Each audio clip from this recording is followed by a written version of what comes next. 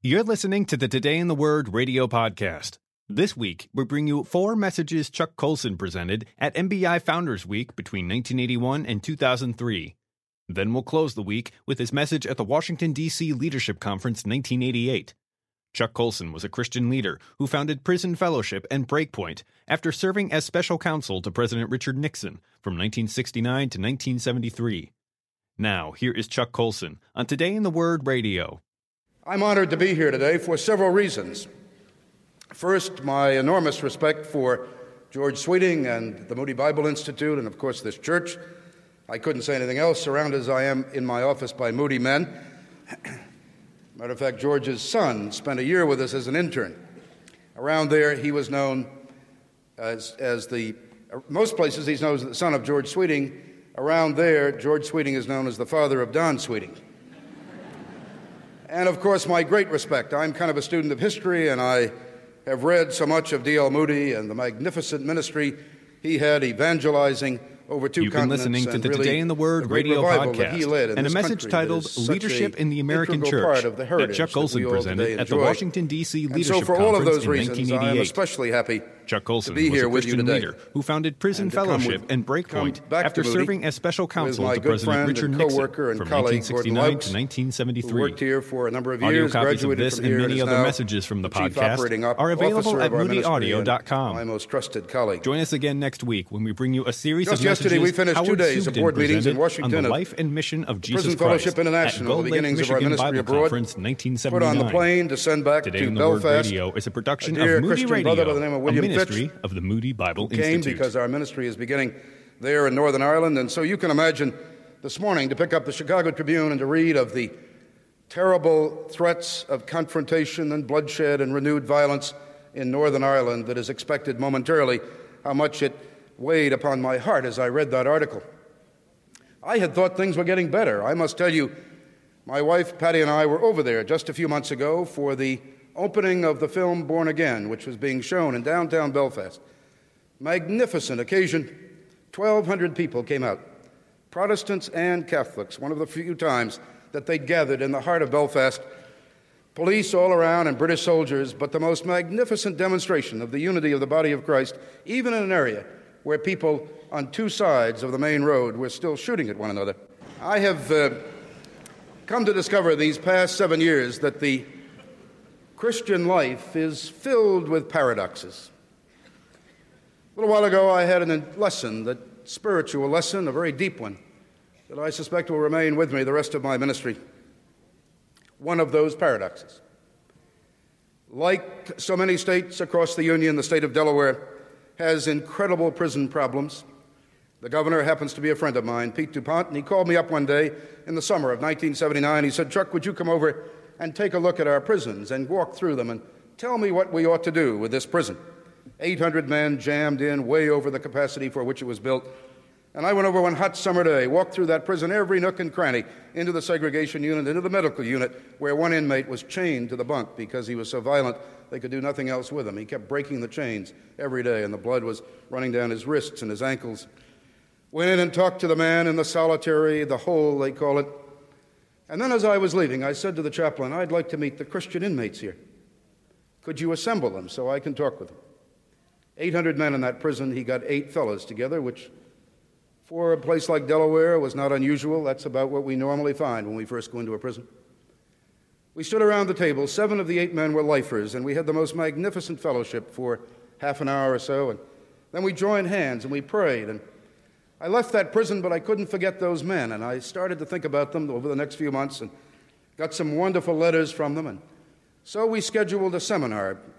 As Dr. Sweeting mentioned, part of our ministry, a major thrust of our ministry, is to go into prisons and to put on week-long seminars. And we invite the whole prison population to come. And many will, who are non-believers, many Muslims, many atheists. This time we put on a seminar in Delaware. We had 100 men come out. It was a great seminar, as a matter of fact, because 75 that week made first-time professions of faith in Christ. Something happened, if you receive our little newsletter, that made that seminar, I think, particularly memorable.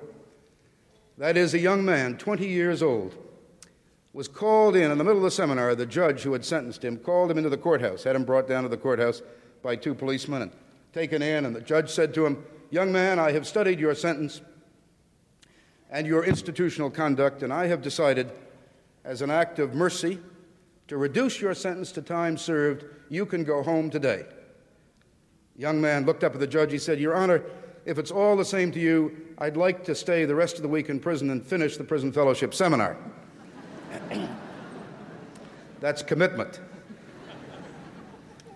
We heard such wonderful things happening out of Delaware that I decided to go back there and spend Easter Sunday morning, the Easter Sunday service there. I pick one prison each year. It'll be Nebraska this year, where the fellowship seems to be thriving and where I can encourage them on that great day of victory. I arrived early Easter morning, was met at the gate by a whole group of volunteers, lay people like yourselves, who had begun working in that prison, taking a Bible study in every week, going in, visiting the inmates one-on-one. They had the Chief Justice of the Supreme Court, the Treasurer of the state of Delaware, many state senators, the head of corrections. They had brought a lot of government officials with them, and it was a great thing. We went in and had breakfast with the small corps of Christian inmates that was now about 70 men in one of the prison mess halls. During that breakfast, a man stood up, inmate. He said, "I've written a poem. I'd like to read it this morning." His name was Sam Casselvera. Sam is doing life with no hope of parole. And he began to read this poem, and I love poetry. I think I've read most of the great classics, but I've never heard a poem that moved me more than Sam's. He said, "I heard you were coming to worship once more with souls who were floundering when you came before. We had direction but needed a push. You made us a promise and also a wish. Your promise was kept, prison fellowship you sent. Whatever I write, can't tell you what it meant. Some who attended made your wish come true. They gave their life to Jesus, as you did too." Went on for several verses in very simple poetry, but Sam, about halfway through it, couldn't finish because great big tears began to roll down this tough guy's face, and I had to go up and read the rest of the poem that he had written dedicated to me. We then walked across the prison compound, and it's about 300 yards from the mess hall of the prison over to the chapel. And as I looked in the distance, I could see men all parading around the chapel with these great, huge homemade placards. I thought, oh no, shades of trying to get into the White House during the Vietnam years. And maybe there's an atheist demonstration or somebody is trying to block us from using the chapel. I got over closer where I could see the signs, and they read, "Jesus sets the prisoners free. Come to the chapel today." The Christian inmates had gone out and were parading around with these great big homemade placards, bringing the rest of the prison out. About 300 men in that prison were in solitary confinement and couldn't come out. They were locked in their solitary cells. And so the Christian inmates had gone up on the roof of the chapel and had put 4 speakers in all 4 directions and huge amplifiers so that the morning service could be heard all through the prison. And judging by the size of the speakers, I think it could be about 2 miles around the prison as well. I began to speak that morning. It was just packed out. Chapel was full. There where I had been 8 months earlier and found just a handful of Christian inmates, now I saw this church, excited, throbbing, alive, and Jesus Christ on the faces of men who had been utterly lost, without hope, that joy of a new life in their face. And as I began to preach, the only thing I could think of was the incredible paradox. I looked back on my own life. I thought of all the good things I had ever done. Scholarships I'd won to college, youngest company commander in the United States Marines, argued a case that went to the Supreme Court of the United States where I won, and it made landmark law, wrote many statutes in the United States Senate. In the White House, I participated in some of the great decisions of the day that I thought would affect our country profoundly for generations and generations to come.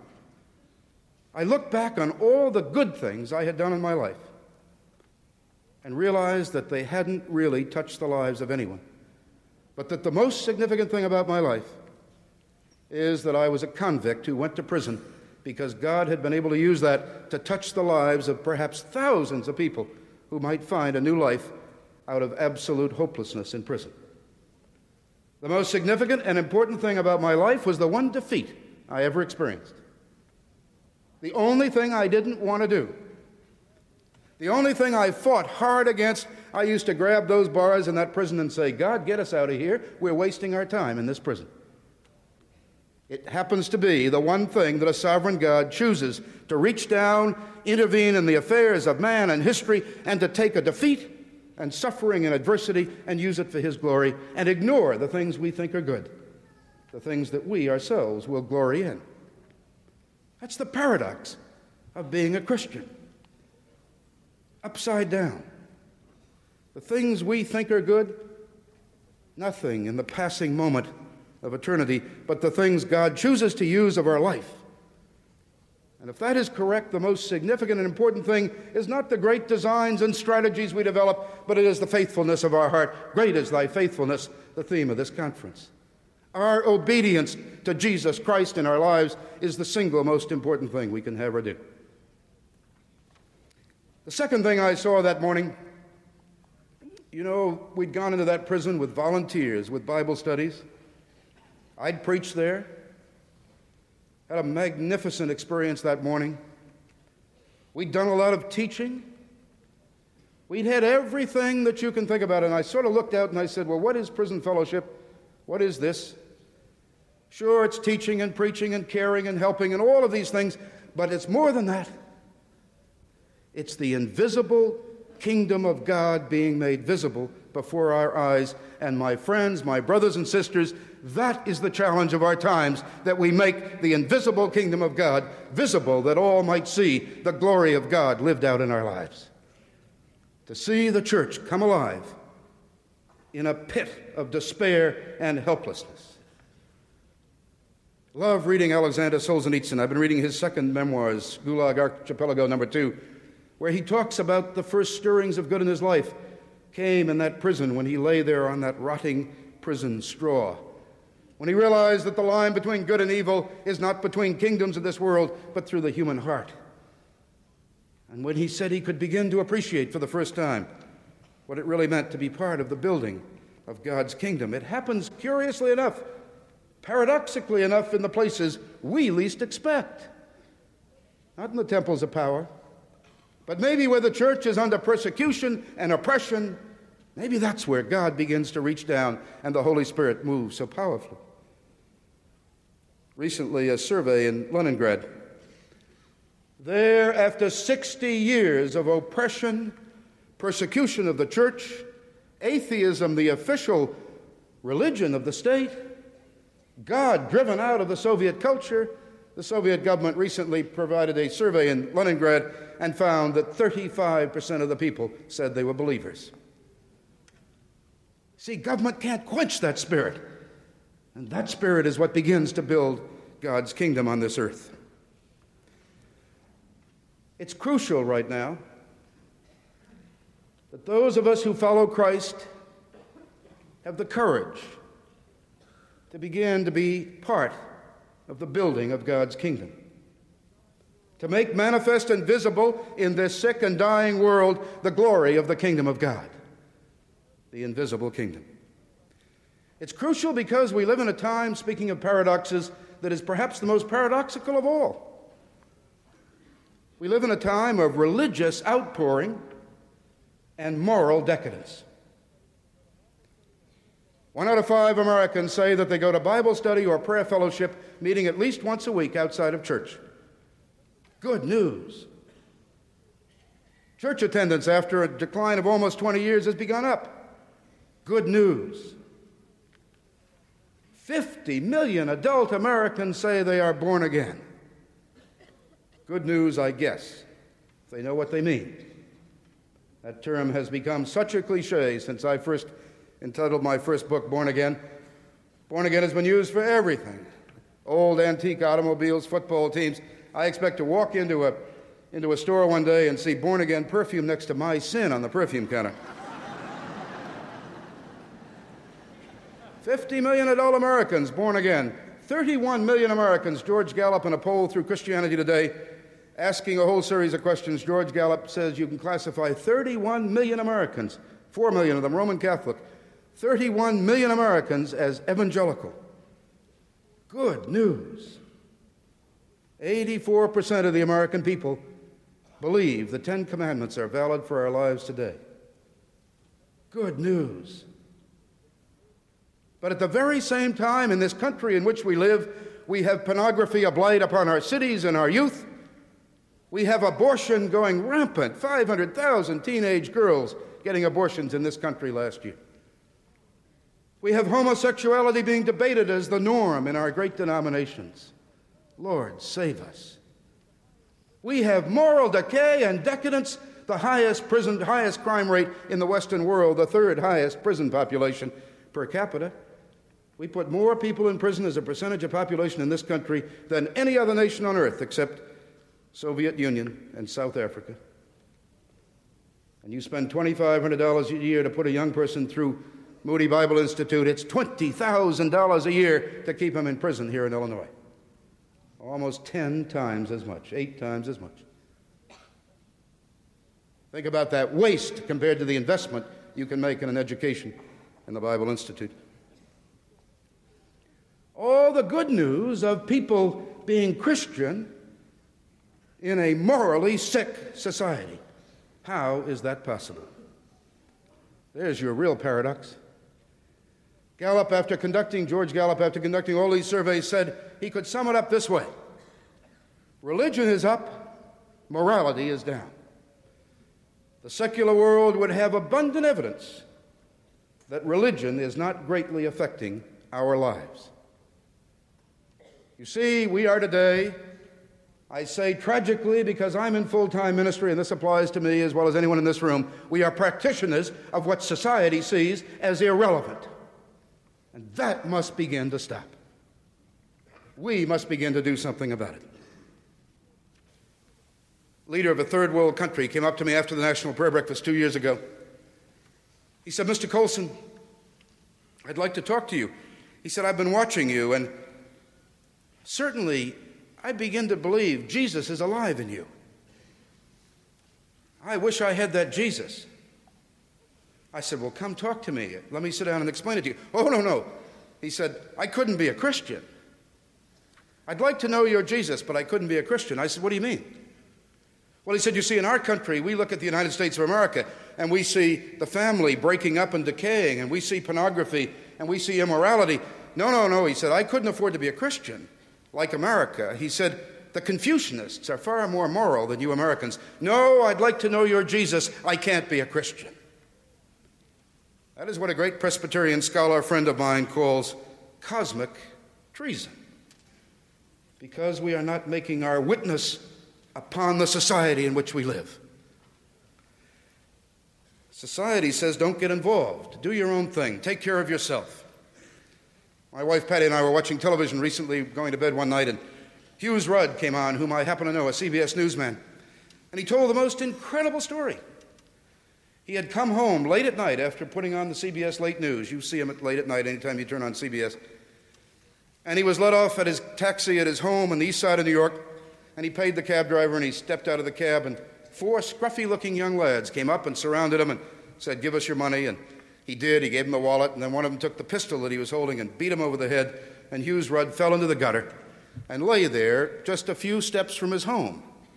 But he had a concussion, as he later discovered, and he couldn't get up. And so for 7 hours, fashionable east side of New York, he lay on that street, saying that it was like a ghost being detached from his own body, because he could see himself lying there. He knew he was lying there. He was conscious, semi-conscious. He couldn't do anything about it. And a whole parade of people kept going by him. Milkmen, people coming home from parties, people getting up and getting dressed and going out to work on an early shift. They kept going by him. And he would say, "Help me, help me." And they'd look down, they'd shrug, they'd look the other way, they'd pretend they didn't see him. No one in 7 hours even went over and said, "Can I help you up?" Till his wife finally got the police, worried about her husband. They came and found him at 7 the next morning. That's a tragic commentary on our times, isn't it? But it is what the culture says. Don't get involved. We tell our young people, don't get involved. Something might happen to you. Well, my friends, the gospel of Jesus Christ, summing it up in its essence, says, get involved. It's the opposite of the value structure of this culture in which we live. One of the problems, I'm convinced, the longer I've been a Christian, is that we take the great command that we are given, scripture verse that all of you know by heart, last words that our Lord gave his apostles before he ascended into heaven to the right hand of the Father, after he was crucified and resurrected and had come back for those 40 days with his disciples. He turned to them before he left, and to leave them alone, his very last words, "You shall receive power when the Holy Spirit has come upon you, and you shall be my witnesses both in Jerusalem and all of Judea and Samaria, and even to the remotest part of the earth." That is not an option. That's not a command that Jesus says, do it if you feel like it, or if you're not too shy. I was in Germany recently and at a leadership meeting of government officials and businessmen in Bonn, and one of the men listened to me talk, and he came up to me afterwards, a former admiral in the Navy and a prominent government official. He said in his very heavy accent, he said, "I feel just like you do inside." But he said, "I would never tell anyone." He said, "My faith is very strong but very private. Isn't that all right?" I said, "Brother, if it's so private that you can't confess it to another man, it's no faith at all." You see, it's obligatory that we be witnesses. But now what does it mean to be a witness? I sometimes think that we evangelical Christians equate testimony and witness as being one and the same. You know, for 3 years as a Christian, everywhere I would go, I was, of course, famous, and my face was on the front page of newspapers and television, so people would always come to me and they'd say, "Give us your testimony." But you begin to realize that, yes, we ought to proclaim it, we ought to confess it. We confess it with our mouth, and Jesus will confess us before God Almighty. And we must confess the faith that is within us and the hope of eternity in us. But it's not enough to be a witness for Christ just to confess our faith. Giving our testimony one to another is not the be-all, end-all of the Christian life. Well, a lot of Christians begin to get serious about how they're going to live. And that's a witness too. You know, the Apostle Paul said, if food causes my brother to stumble, I shall not eat meat. We begin to care about how we live because the righteousness with which we live is part of that witness, isn't it? The gentleness, the compassion, the care, the loving of our neighbors. No harsh talk, no drunkenness. We must live in a way that is exemplary of the righteousness that Jesus brings into our lives. And that becomes kind of a second phase of our witness.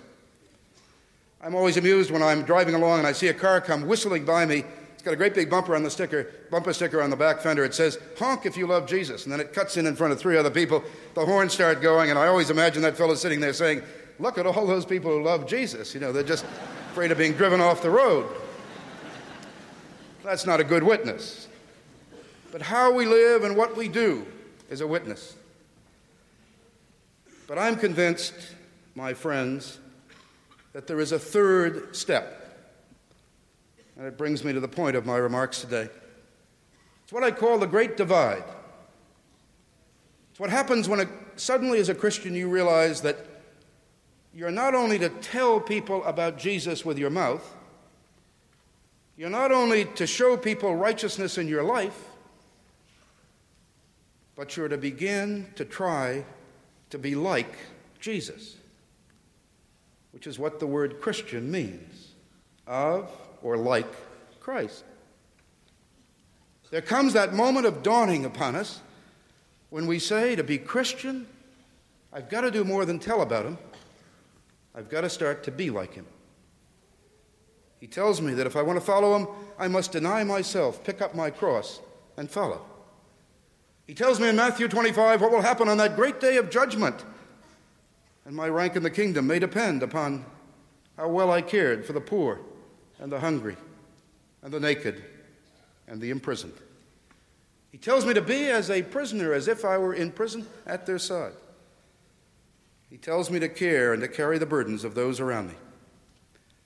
And then I see that I must be part, like those inmates in that prison in Delaware, of making the invisible kingdom visible for man to see with his eyes. I must be the opposite of the culture of this world. I must be unlike all of those people that walk those streets of New York, buy Hughes Rudd. I must reach out and say, "Brother, can I give you a hand?" toughest thing in the world in a prison. You never get involved in a prison. Atlanta Penitentiary, 11 men were killed within 16 months. And the significant thing, I read the report on every one of them, wasn't a single witness, and every man died alone. Nobody's going to reach over and try to pick up someone in a prison because they'll be next. Our disciples do. Santa Fe riot, where men were being massacred. The Christians from Prison Fellowship went back in and out with stretcher brigades, taking out bodies, including saving the life of a guard. It's obligatory. You shall be my witnesses. It means you shall live that gospel like Jesus lived it. You shall get involved. You have no choice. Marvelous illustration of that right here in Chicago. A few months ago, one of our regional men was walking through the Walla Walla Penitentiary, where I will be tomorrow, and covet your prayers because it's such a terribly troubled place. Been many riots there, men barricaded and solitary. Al Elliott was walking through the center of that prison, and one of the great big inmates, great big tall lad, a black man by the name of Benny, was leaning against a wall, and Benny said, "Hey, Al." Benny had been a head of a motorcycle gang, converted to Christ, had become a strong Christian leader. He said, "Hey, Al, tell Colson I got to get out of here." Al sort of laughed. He went over to Benny. He said, "Benny, we can't get you out of here. You know that." But he said, "What is your problem, brother? Can we help you out?"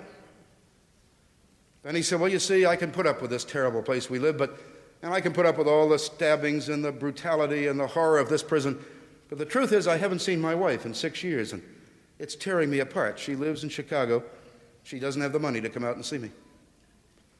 Al got to his room that night and picked up the telephone and called Rich and Mary Valaire, who live here in Chicago. They may be here today. If they're here in the crowd, they're going to be very embarrassed because they didn't want any credit for this. They were doing their duty, as they later told me. But they went that very next night from Elmhurst into this south side of this city where very few people from the white suburbs go, into one of the tougher ghetto areas. They found Benny's wife, sure enough, lovely Christian woman, 4 children. She was working at 2 jobs to keep them clothed and fed. They had a marvelous night of fellowship with her. They came back, they called Al, they said, "Tell Benny his wife is all right." But they couldn't sleep. Valaire's aren't wealthy people, but they went down the next day to their travel agent, put out several $100s of their own money, and bought a round-trip ticket from Chicago to Spokane. 2 weeks later, when Benny and his wife were reunited, the witness inside that prison was explosive. Men coming up saying, "Benny, your wife came out here. How come?" And he could say, "Because Christians care." He called our office that next day, got permission to use the phone. Couldn't get through the conversation. He said, "Al, thank you. I never thought anyone cared, least of all a white man." You see what that is? That is the gospel. I could preach in that prison 50 times and not have that effect. I could hand out 10,000 tracts and not have that effect. Those men living in that forlorn pit of violence and hatred and anger could look and say, someone does care, because Christ is in them. It's the duty of the Christian to get involved. A lot of people say to me, "Well, go preach the gospel." Yes, we do, uncompromised. I believe in the absolute infallible truth of this book, and this is what changes people's lives, nothing else. But I'm also going to get involved with his human need. I think always of that magnificent story in 400 AD, after the coming of Christ. In Rome, little Asian monk by the name of Telemachus, maybe many of you know this story, was sitting in his lonely cell meditating. He felt God was saying to him, "Telemachus, go to Rome." He thought to himself, "What do I want to do in Rome? But if God wants me there, I'll go." And so he took all of his worldly possessions, put them in his little bag, threw it over his shoulder, and started down the long, dusty roads westward to Rome. Little short monk Telemachus. He got into Rome and he heard all the hustle and bustle and confusion and excitement in the streets, and he said, "What's going on?" Someone said, "Oh, this is the day in the Colosseum. The amphitheater today, we have gladiators. Animals killing animals, animals killing men, men killing animals, and men killing men for the glory of Caesar. Little monk said, maybe that's why God wants me here. And he went down and took his seat way down front in this amphitheater, 80,000 people. And as the athletes came out and the gladiators came out and the animals were led out, the gladiators would come by saying, "Hail to Caesar." And then the fighting and the bloodshed began. Little monk was sitting there, no place to go to preach, nothing he could say. And so he did the only thing a Christian could do. He jumped over the parapet, out into the field, and ran out in between these two huge gladiators coming at one another with swords. And in a weak, squeaky voice, he yelled out, "In the name of Christ, forbear." They laughed. Laughter rippled around the amphitheater, 80,000 people strong. The gladiators came rushing at one another, almost ignoring the little monk, sent him spinning off. Then the crowd began to chant, "Run him through, run him through." And he stood up again and he said, "In the name of Christ, forbear." One of the gladiators came over, took the back of his sword and slapped him into the dust, and he went spinning. But as he lay there, he yelled, "In the name of Christ, forbear." The second gladiator went over, took his sword and ran it through Telemachus' stomach, and the blood began to run out in the sand. And his body was wiggling, and his last words were, "In the name of Christ, forbear." Cheers went up from the amphitheater. But up in the upper tier, one man stood up and walked out. Seconds later, 4 or 5 others stood up and walked out. Within minutes, the amphitheater had emptied, and it was the last known gladiatorial contest in the history of Rome. Christians, get involved. You will make a difference. That is the power of the cross of Jesus Christ. Live it proudly. Take it into the fallen world in which we live. God bless you.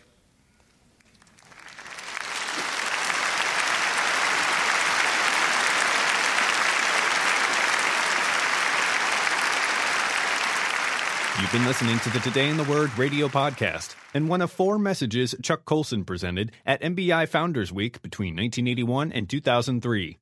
Chuck Colson was a Christian leader who founded Prison Fellowship and Breakpoint after serving as special counsel to President Richard Nixon from 1969 to 1973. Audio copies of this and many other messages from the podcast are available at moodyaudio.com. Today in the Word Radio is a production of Moody Radio, a ministry of the Moody Bible Institute.